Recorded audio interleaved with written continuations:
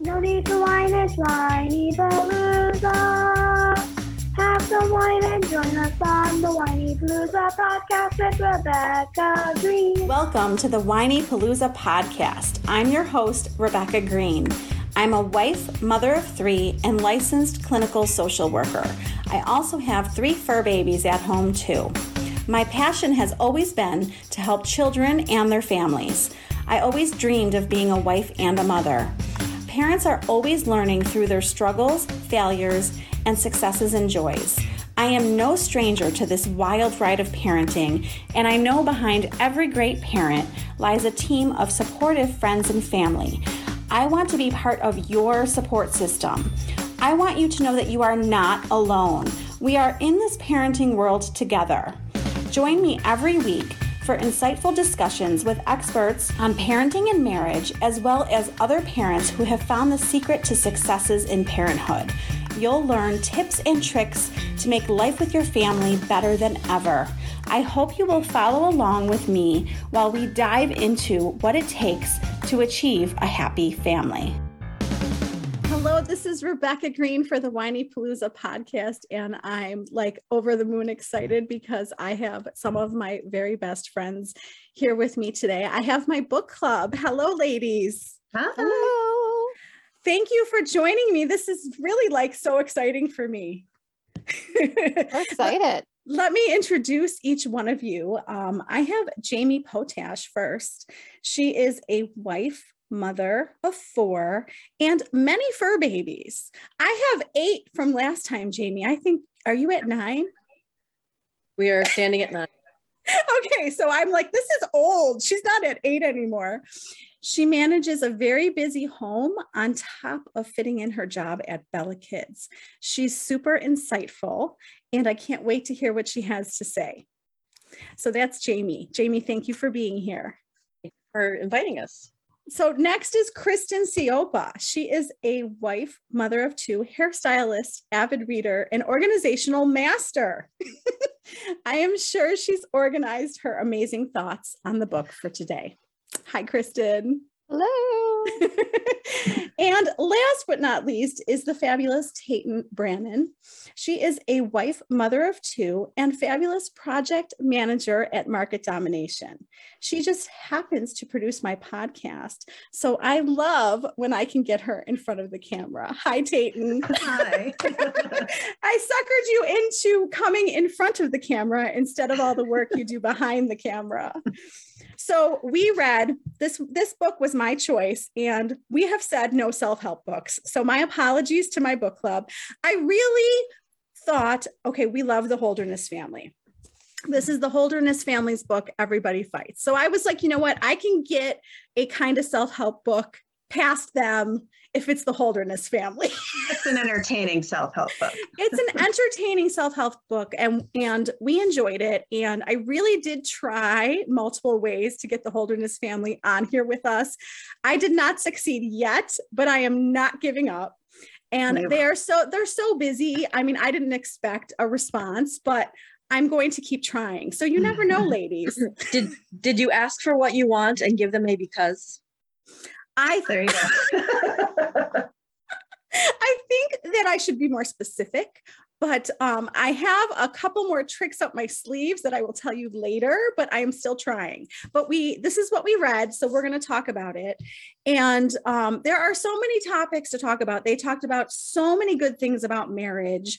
It's always good for me to read about marriage and parenting and family.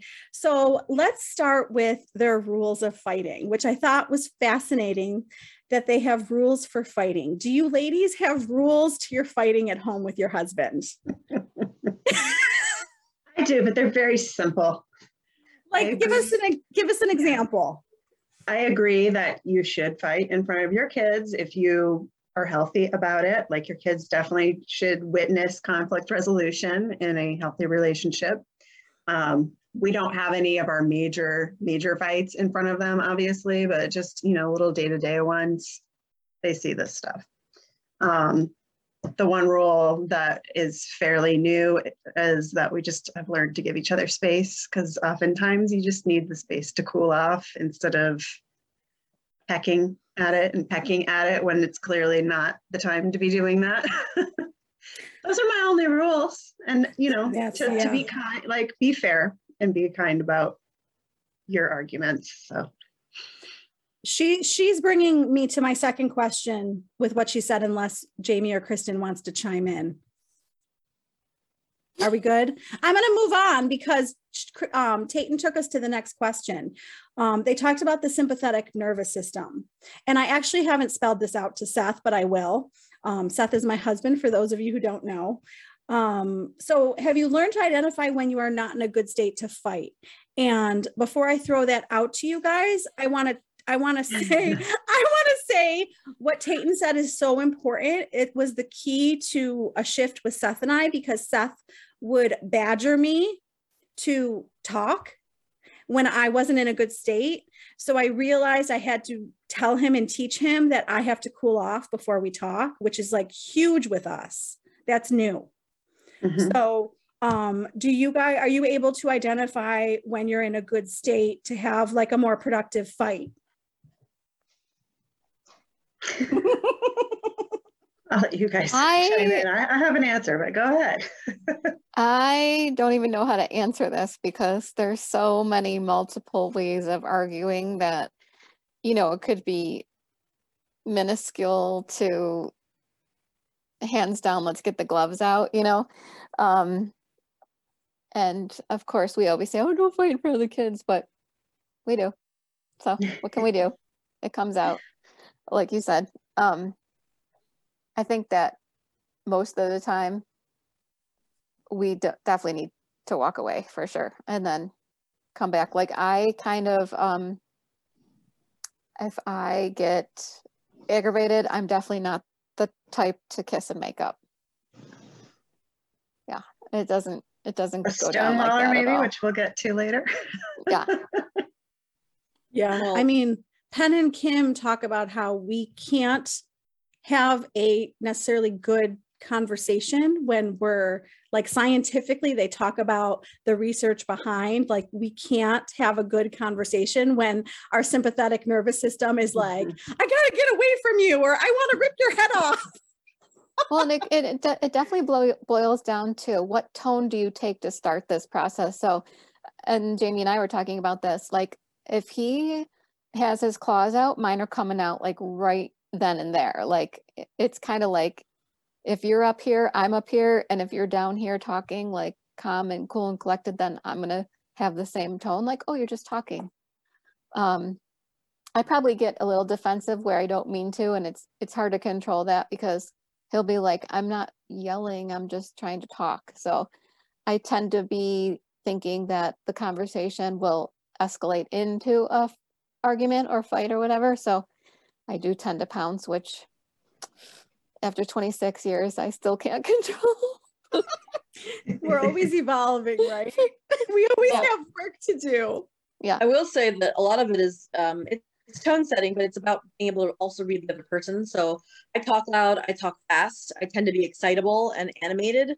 And some people think it's yelling or shouting, but I'm really just trying to be heard, or to get my thought across before I forget what I was going to say.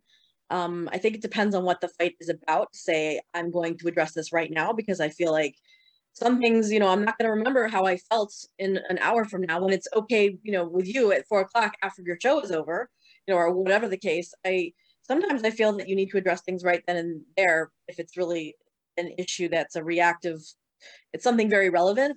Some things can obviously wait, like if you have to go on the computer and check something, or if you have to have a private conversation because you don't want kids to hear what it is you're talking about. If it's really like a sensitive topic versus a full out fight, like a reactionary fight, you have to really be able to gauge the situation. What is this pertaining to?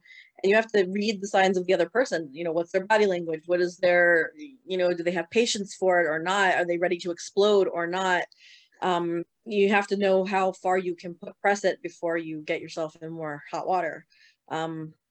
But you definitely don't want to say something you will regret, because that's the thing that will put you over the edge, and you can't always come back from that.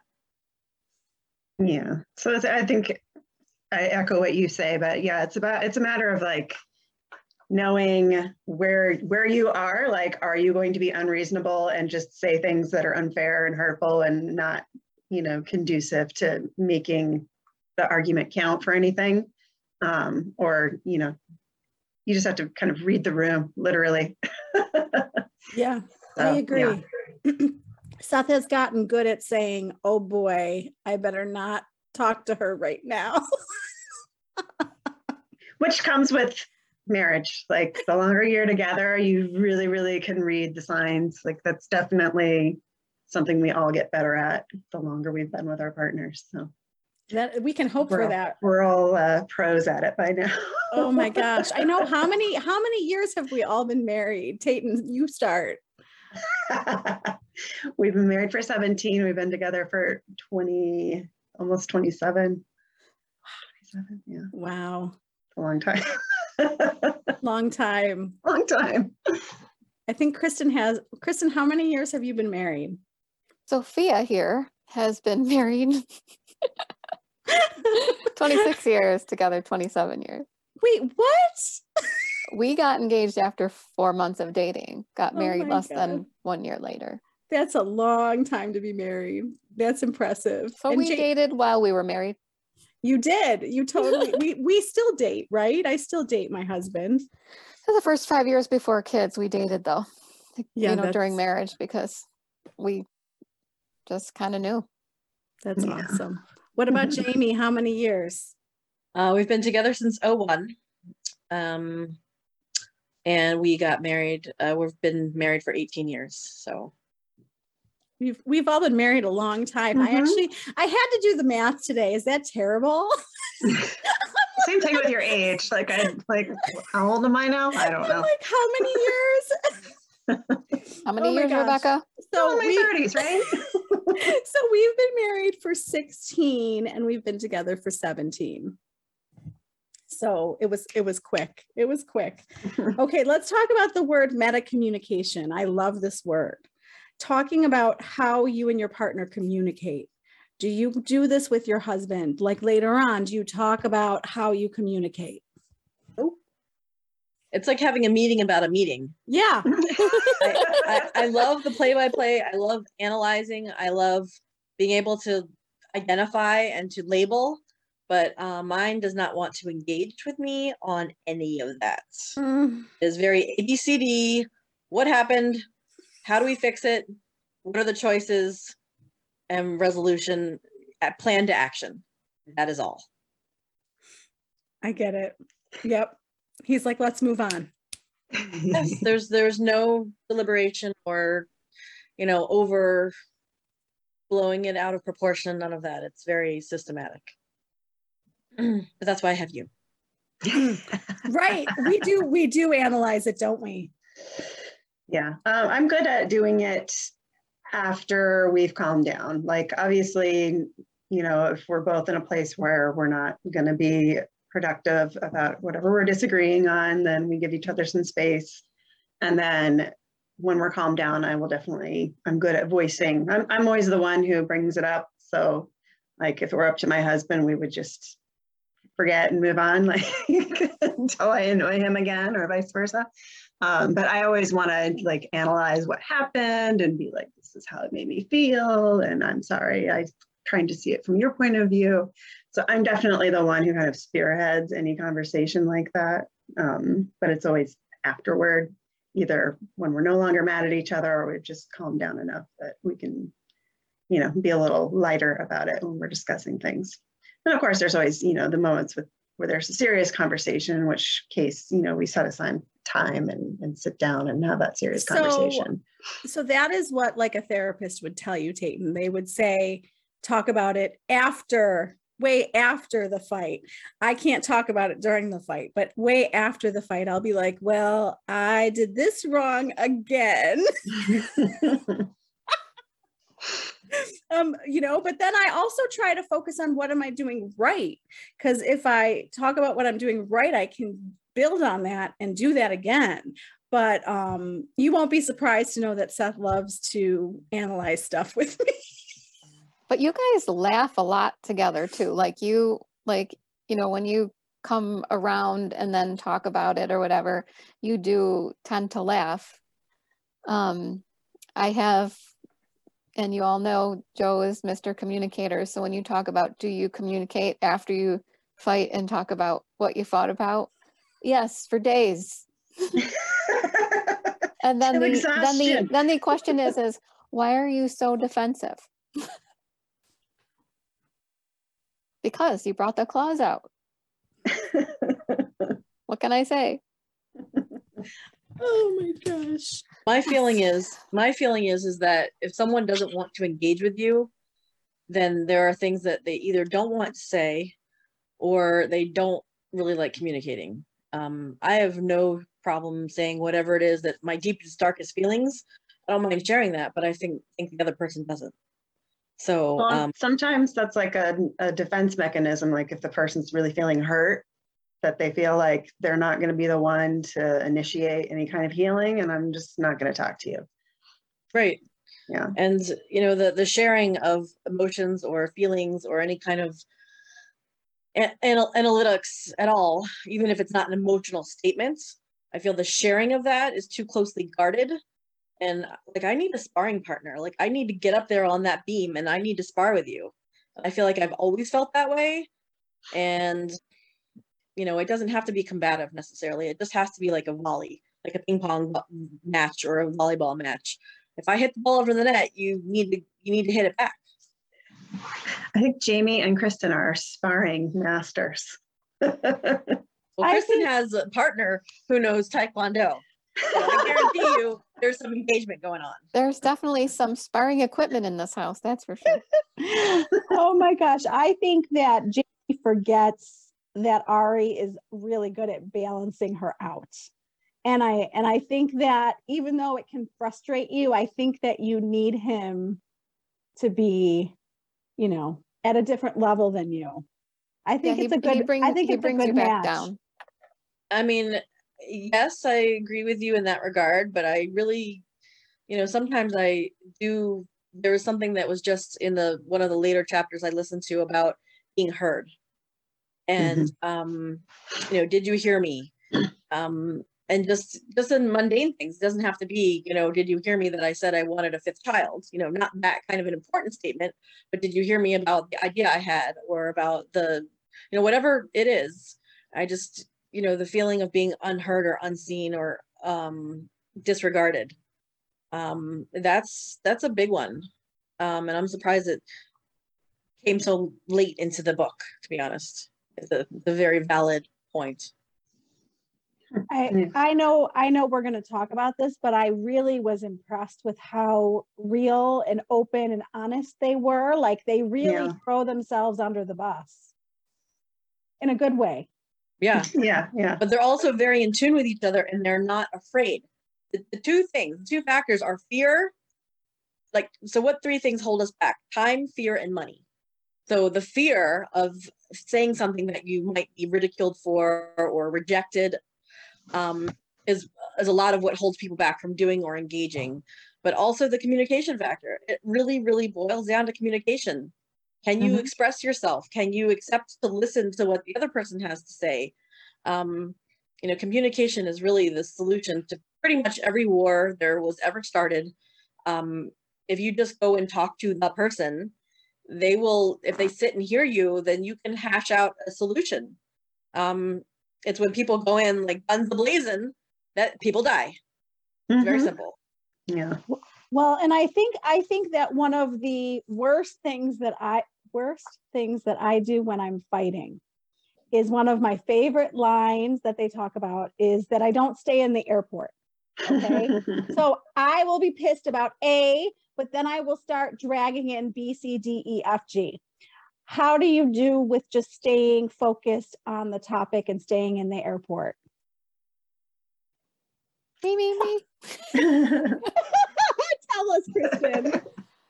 You just totally described Joe and I. So he stays in the airport and like you, I drag in A, B, C, and D, but again, I get defensive and like what Jamie said, they don't they don't mind hearing like your deepest, darkest thoughts, but they don't need you to bring up a story that was relative to kindergarten about this fight. Like, in other words, like, why are we talking about this? Where did this go? Like, it totally got off the beaten path. That's me. I love tangents. I feel like I need to add them to make the story complete, even though they're not necessary. And I'm learning that audiobooks help me with this, because it teaches you to listen, and that's definitely been a big key over time, not just in my marriage, but in general, like for myself. Listen, and of course, being a hairstylist and having conversations with people, you listen and then you talk. But in general, going back to the airport, yes, I must leave the airport and he stays there. Going on a trip. See you later. The airport. But I like when he says that. I like when Seth, if I'm in a good state, and Seth says, can we stay focused on the topic? Yep. I'm like, yeah, I'm kind of going off to something else I'm mad about. Yep. Yeah. I have definitely learned to stay in the airport. I have not always been that person.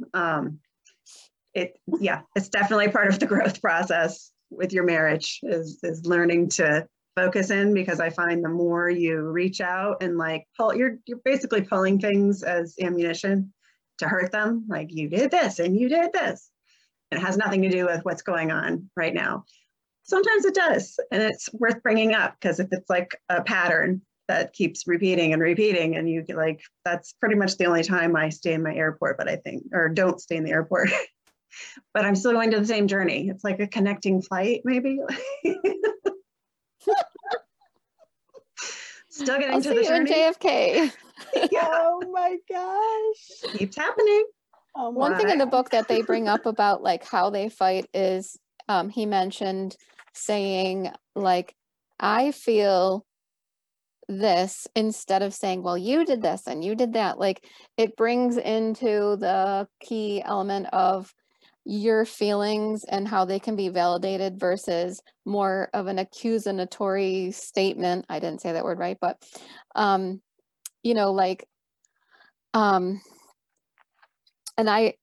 this is the one thing I did learn from this book, is trying to rephrase that. I'm going to try and use that I feel this, instead of I feel that you could please put your dishes in the sink when the magnet says dirty after I just cleaned the sink, versus, the magnet's dirty. Or says dirty. Because I know, get frustrated. I know. We've all been there. Yeah. Why do you think it's important to fight? They talk about that. I think if you didn't, you would just build up, and the dam would break, and all hell would break loose, and everyone would be like, "Oh my God, what the heck is happening?" I don't think it's healthy at all to keep everything in. Yeah, it's a litmus test of your relationship. Like, if you're constantly on each other, that's one thing. But if you get to the point where you're complacent and people, your partner does stuff that upsets you and you're just like, whatever, or they're like, whatever, I know it hurts your feelings, but whatever, like that to me it's bad news. Things are not going to be good if you continue that way. So it's important to fight so you don't get to that place of resentment or complacency. And it's a way to kind of air your grievances. And the key thing that they've said a few times in the book is that your partner isn't a mind reader, and the longer you're together, the easier it is to forget that, because you guys know each other so well, but you never are going to be able to read each other's minds. You might be better at anticipating how somebody's going to react to something or how it will make them feel, but you still have to say what's on your mind. So that's why fighting is important. Well, also, I mean, advocacy for what you're passionate about. So if you're really passionate about animal rescue, like, why are you going to go let your husband walk off to the most expensive breeder in town when you're like, no, wait, let's discuss this. Let's look at all the avenues and let's discuss what's important to me, what's important to you. You have to hash it out. Or if it's a school related thing with your kids, like, there's not always a clear role of which parent takes which role. And sometimes you need to have that hash out session because, one person might take on like the secret contract. One person might have a secretly contracted role of, I'm always the disciplinarian, or I'm always these two subjects are mine and these two subjects are yours. And if you're not passionate about something and you don't want to stand up for what you believe in or what's important to you, then, and the fire goes out, then the relationship could be very quickly dead in the water. So true. It's so Passion true. equals, making a stand, but also wanting to work toward a conflict resolution. Yeah. Well, yeah. And they say you got to grow, like in the very first chapter, they talk about it's important to learn how to grow from your fights. And that's the key part. Like, yes, it's important to fight, but not if it's just leading to nothing and more arguments and more dislike for each other. It's a way of communicating. It may not be a pleasant way of communicating, but it's one of the key communication factors in a marriage is fighting. It's just the way it is. We do it with our kids, we do it with our parents, sometimes with our friends. But yeah. Well, and you started us off with talking about fighting in front of the kids, and it's so important for so many reasons, but like Seth's parents didn't fight in front of him. So he knew nothing about fighting. So we would fight and he would be like so upset, and I would have to teach him that it was like a normal part of a relationship, and it shows how much I care. Like, I'm fighting with you because I care so much. Mm-hmm. Right. It's true. It's true. Fight in front of your kids. hopefully respectfully fight in front of your kids. Yeah. That's key. Like, that's the golden rule in fighting in front of your kids. Don't ever disrespect your spouse, because that's not okay. In front of anybody. Don't ever disrespect your spouse in front of anybody. Exactly. I love that. Yeah. Okay, so stonewalling. Oh boy. My husband is the king of stonewalling, I have to say, which is why I'm the one like, okay, we're going to talk about this. You're not getting away with this. We're talking about it now. Oh my gosh. It's really torturous to people. Are any of you stonewallers? For a very brief moment, like if you compare it to like a blinking contest, I lose every time. I don't have the stamina to be a stonewaller for more than like a day. So I have had to shift. Seth would have told you I was a stonewaller, but I realized I wasn't trying to be a stonewaller. I was trying to decompress. So I've relabeled it to, I have to say, I want to talk to you, but not right now. So that helps him not feel stonewalled. Yeah. Well, it's kind of like saying no to your children. I'm not telling you no, you can't go to the game. You just can't go tonight. So you can go to Saturdays. Mm-hmm, You're kind of putting it off until it's more convenient for your own self, or until you've had a time to think about your thoughts and how you're going to present your argument or your position on the matter. But I can't stand to be shut down. Like, when people just go run and duck and cover, I just like, I think that is like the weakest. I hate it. Honestly, it just drives me insane. Like, people who have no response, like, it makes no sense to me. Like, how do you just not respond or shut down someone trying to engage with you? It's not like I'm, someone knocking at the door trying to sell you magazines. What I have to say is valid, and I would like to be recognized or, acknowledged. I think sometimes that's how it works. Like, a person who's really good at stonewalling with somebody who doesn't like it, they weaponize it because they know that it's pissing them off by not engaging. And so they're like, yep, not engaging. You made me mad, so I'm not saying anything, and you're going to get mad about that, and you deserve it. That to me is very childish, and it's very immature. And I always ask for what I want, and I cite many reasons, the becauses. It just makes no sense to me that people can just get away with that and think that it's okay. Well, I don't know if you guys know who John Gottman is, but he's one of like these big marital gurus in my world. And he talks about the 4 horsemen to marriage, and stonewalling is one of them. Mhm. So, I mean, he says it's like one of the worst things that you can do for your marriage. So It is. I think it stems from, like I said before, it's a defense mechanism. Some people just they aren't equipped with the communication skills. And Right. when they haven't developed them, then stonewalling is like the easiest, sure way to avoid, diving into something that's painful and hurtful to them. My question is like, what are you so afraid of? Yeah, I just, fear to me does not register. I have no fear.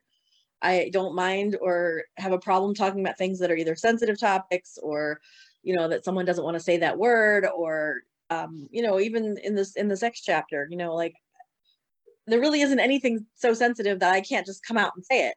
And it's not like I'm just talking to my very, very religious neighbor about something. It's, we've had these conversations. We know each other well.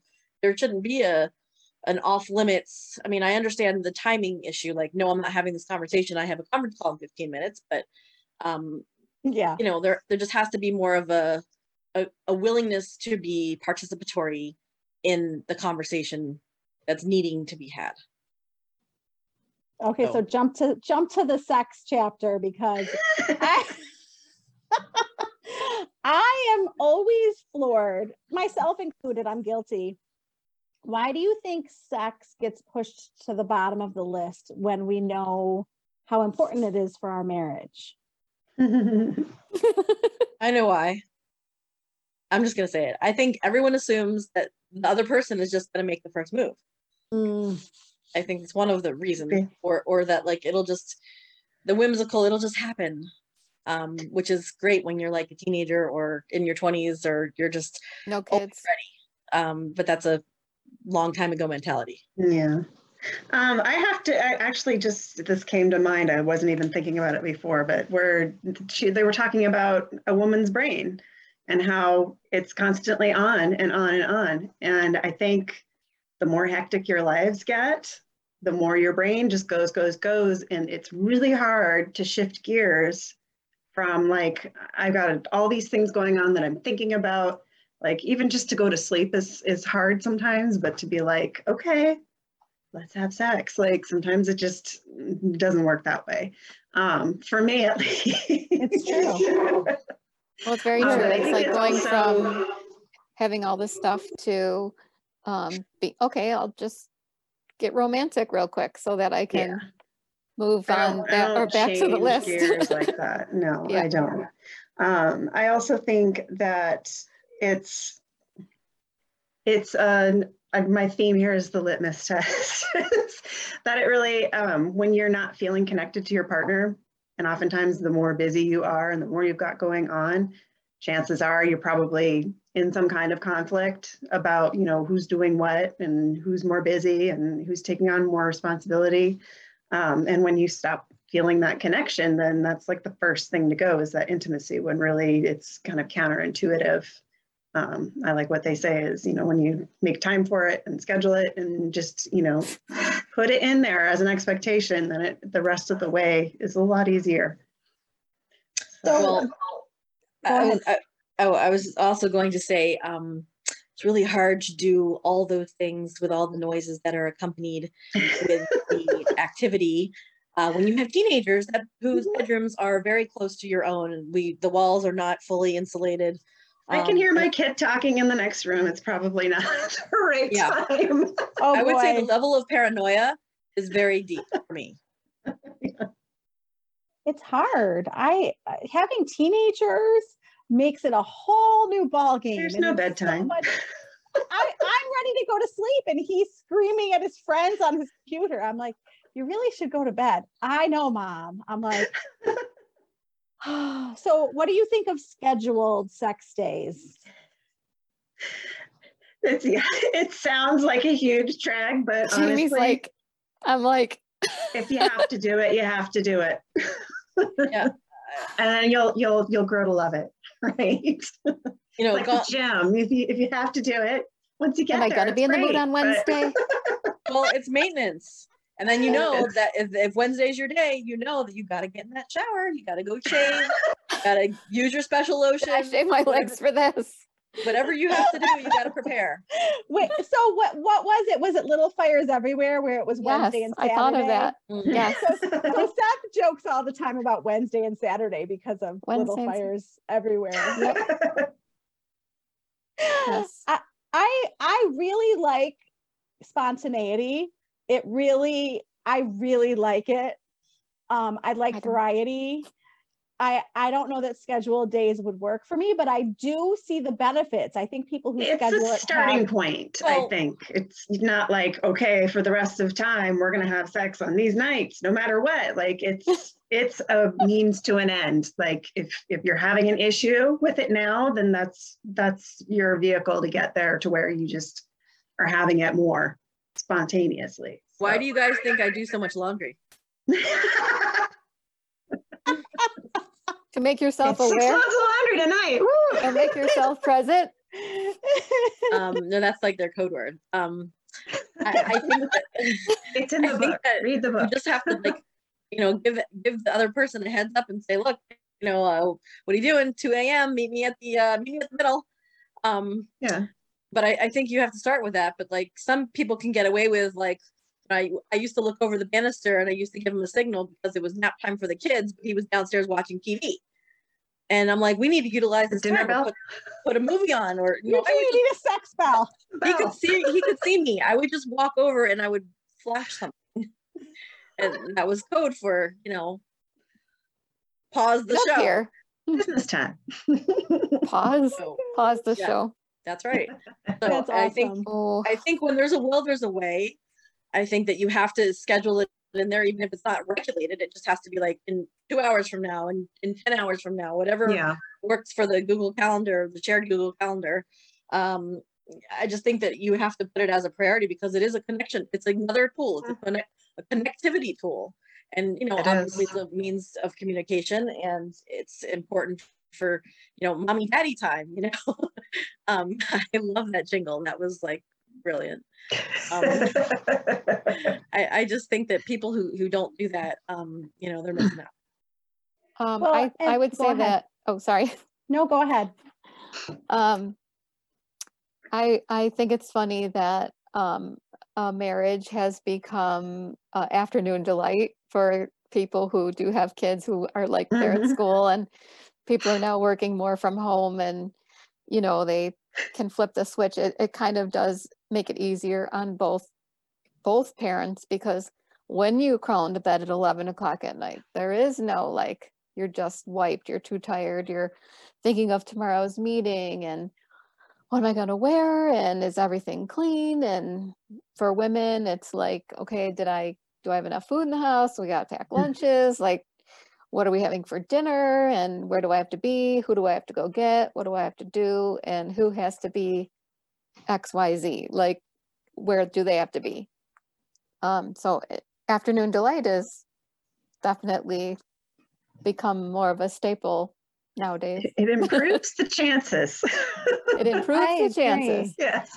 Well, and Kristen, we joke about this all the time, you and I. I love that they talk about how they are as a couple when they are having sex versus how they are as a couple when they're not having sex. Like our husbands, we joke about how irritable our husbands get when they're not getting sex. Oh yeah. You Tayton agrees. I know. So I think we're just nicer to each other and like each other more if we're having regular sex. It's true. I have to tell you, when my kids went away for a week this summer, my husband and I had a great time while they were away. And when they got back, my son was just like, why are you guys hugging and kissing all the time? Because you were on vacation and so were we. Even my kids could notice that we were a little different, like definitely more connected. So it's very important. And I'm fully guilty of being the first person to let it like get on the back burner. I'm too tired. I'm too stressed. Yes. Yeah. Yes. No excuse. I know. No I think it is interesting, like especially for women, because we're definitely more hormonal, but I think it's interesting that what we put first over having sex. Like, oh, I want to finish this book, or I didn't shower today, or, you know, just like, I don't know, a million things. Could be a million things. The to-do list is too stuck in your head. You can't escape it, whatever. I find it's interesting with men where they're like, I could use some stress relief. Yeah. Well, it's like the thing with falling asleep. Like my brain, it takes me a while to fall asleep, like at least 30 minutes. And my husband, as soon as he hits the pillow, he's out. Yep. And I think it's the same way with sex. Like I have a million things going on. It takes me a while to like shift gears. With him, it's just like, okay, the minute, okay, yes. Do this now. The therapist that I just talked about said that men's brain is boxes. Okay. Absolutely. And that women are spaghetti. And I was like, that is so true. It is true. I'm like, that's such a good explanation. Jamie, I think you have a lot of thoughts sitting there. I can see the wheels turning. Well, I mean, we've talked about a whole about podcast on sex with Jamie. We've talked about how men and women are built differently, and how even men, you know, you take 4 or 10 or 200 men, you compare them, they're not all even like each other. But they have obviously very different biochemical needs than we do. Their drive is different. Their stress levels are different. But, you know, most of us still find our husbands sexy. It's just we have a much higher level of thought process that goes into how we feel, or all the things, the lists that run through our head daily. We're much more high level multitaskers. And I think that weighs on us. You know, we think a lot more emotionally, mentally, versus men are just thinking like bare basic needs. You know, it's just a basic need. Exactly. It's not I love you so much and I think you're so sexy. It's like, yeah, I've got a problem and you need to fix it. It's very cut and dry. And and I've seen all ways, but I think that, you know, women just, it's not like your wifely duty. That's a lot of nonsense. I think that women should be excited that their husbands or their boyfriends are still finding them desirable. But I think that there shouldn't be someone needs to wait for someone else. It should just be if you want it, go get it. There shouldn't be I'm going to wait for the moon to rise and the owl to hoot, you know, whatever sign you're waiting for. You just got to, if you want it, you got to go get it. End of story. It's true. I know. I'm very guilty of waiting. And when I pursue, he is so excited. So I have to remember that. I'm not the pursuer, and I have to remember how important that is to him. The chances that you're going to get turned down are slim to none. So just go with it. Excellent point. No fear of rejection. I love that. Can we jump to money? Yeah. They talk a lot about money. One person tends to be the bigger spender. Who's the bigger spender? Do you fight about money? What did you think of that whole money section in the book? The money section was really intriguing to me. I am a shopper. I love to, I make small but frequent purchases. My husband is not a shopper. He literally has, I think I finally managed to purge him of all the clothes that he had when he was 20 when we met, but he's not a shopper, but he likes, like Penn in the book says, he's more of an experience person. He buys experiences. My husband buys very infrequent but big purchases, whether it's like a car or a vacation or, you know, some stereo equipment or something. So I would say, you know, money wise, maybe it's fairly equal, but I'm definitely love to go out every weekend and buy little things. Like that's just something. They were talking about, I don't remember what it was, invest, like the way you spend has to do with your values. Like that part I really loved, because if you think about like what's really important to you, and you should budget for those things. Like for someone, it might be an experience or it could be charity. I like that they made that list of like what their values were and see where they intersect and see where they diverge. That was like the big takeaway, I think, from the book, because our values are different. Like I like clothes. I like to look nice. So that's where I spend my money. And we learned to keep separate fun money. Like, I have my fun money, I spend it on my stuff, so I don't ask permission, and vice versa. When she spent $750 on cream, I literally laughed my ass off. And I was like, the fact that he laughed, I mean, $750. My husband would not laugh, even if I said I just returned it. He'd be like, what? You know, I would hope that they are making a lot of money, and that I'm sorry, but maybe she deserves to spend $750 on herself. I don't know. I don't know their finances, but I was like, on cream. Everyone has their reasons, right? But yeah, so for the listeners, if you listen to the audiobook, it's read by Kim and Penn, and we get some extra interaction and extra jokes and some jingles. And he had a great jingle about the $700 eye cream with the scammer at the mall and the kiosk that still had the old name of the old store. So that's probably partly why he laughed at it, and she returned it, because it was preparation H for $700. Oh my gosh. That's crazy. So what would you ladies say was your favorite part of the book? Sex and money. Sex and money. I think those are probably two main things that most couples fight over, especially money. Exactly. Yeah. I think those are probably two of the biggest. And maybe not the most talked about. And so it was kind of validating to hear, another couple, everyone's got the same problems. Everyone fights over sex, and everyone fights over money, or, has issues, deep-seated things, of why they do things and why they feel that way. But it's pretty universal that those are going to be the two biggest issues in any marriage at some point. And I love that they say that. They say that every couple's fighting about similar stuff. I mean, they even write about that. I think that even knowing that just makes it easier and makes you feel like you're not alone. Everybody's fighting about the same things and learning how to fight better. Well, I do like how they normalize a lot of things.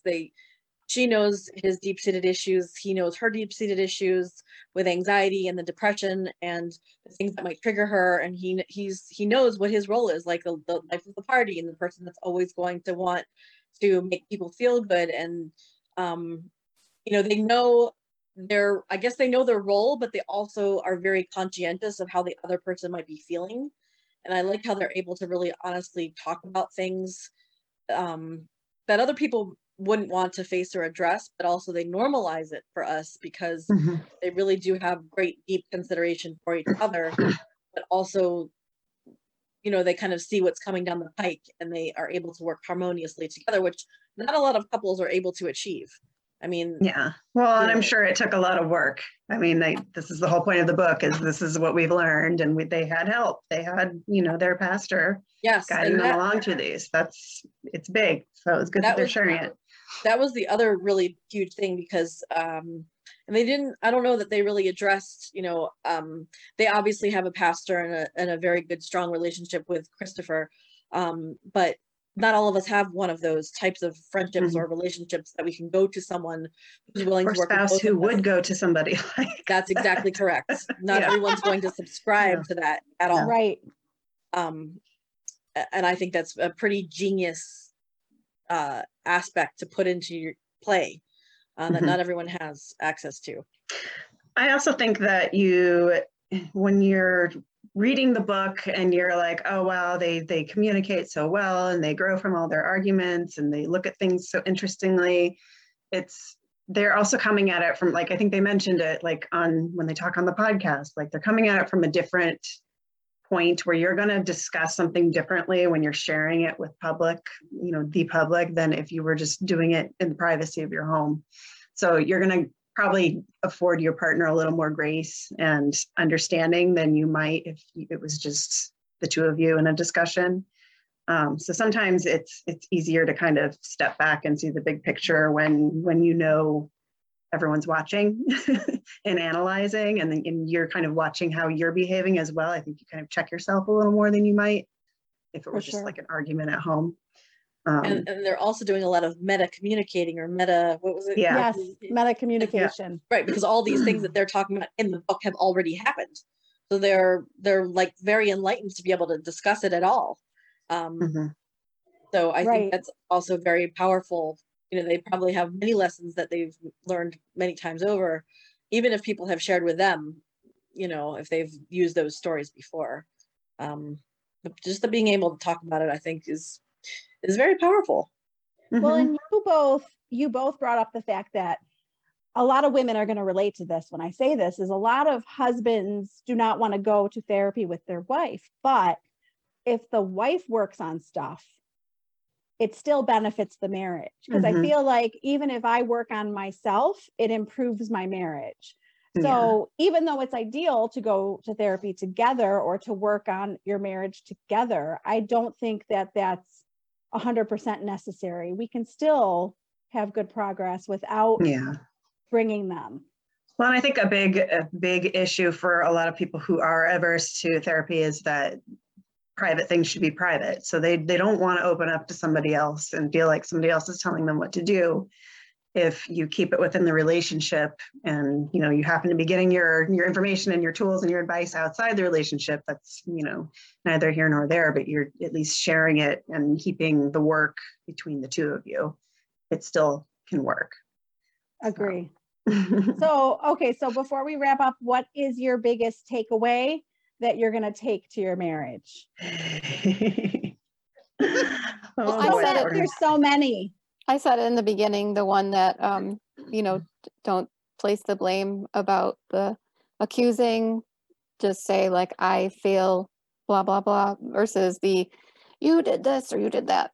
That's my biggest takeaway, because that's totally me. That's the way I am, like, well, you did this and you did that. And so it always comes back to the sink drain. I love that example. That's good.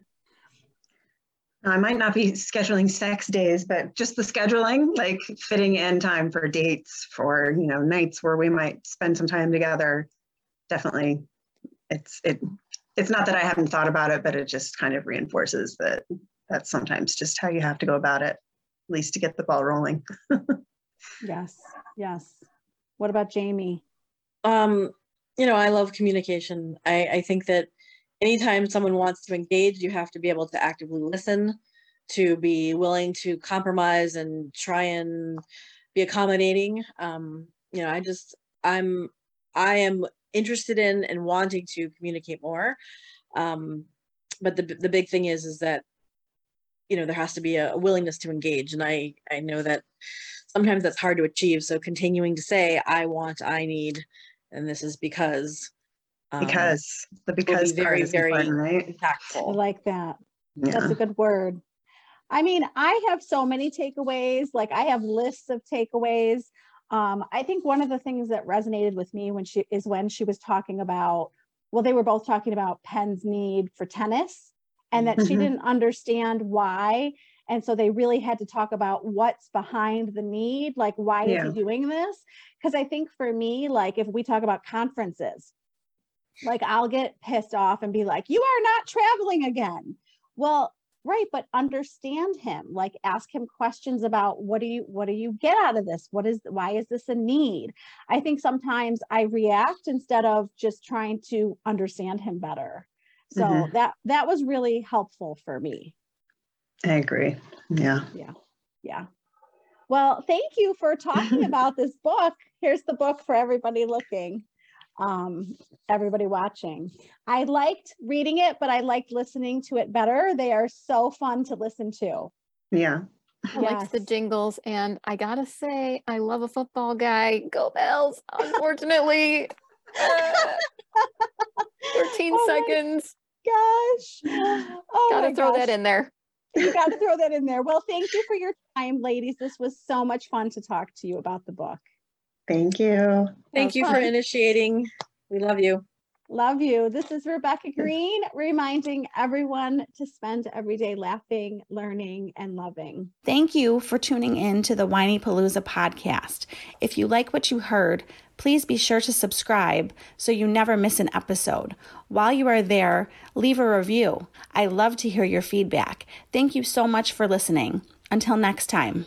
This show has been produced by Market Domination, LLC. To discover how you can have your own show completely done for you and turn it into a real published book and become the authority in your marketplace, go to www.marketdominationllc.com/podcast offer. This podcast is a part of the C-Suite Radio Network. For more top business podcasts, visit c-suiteradio.com.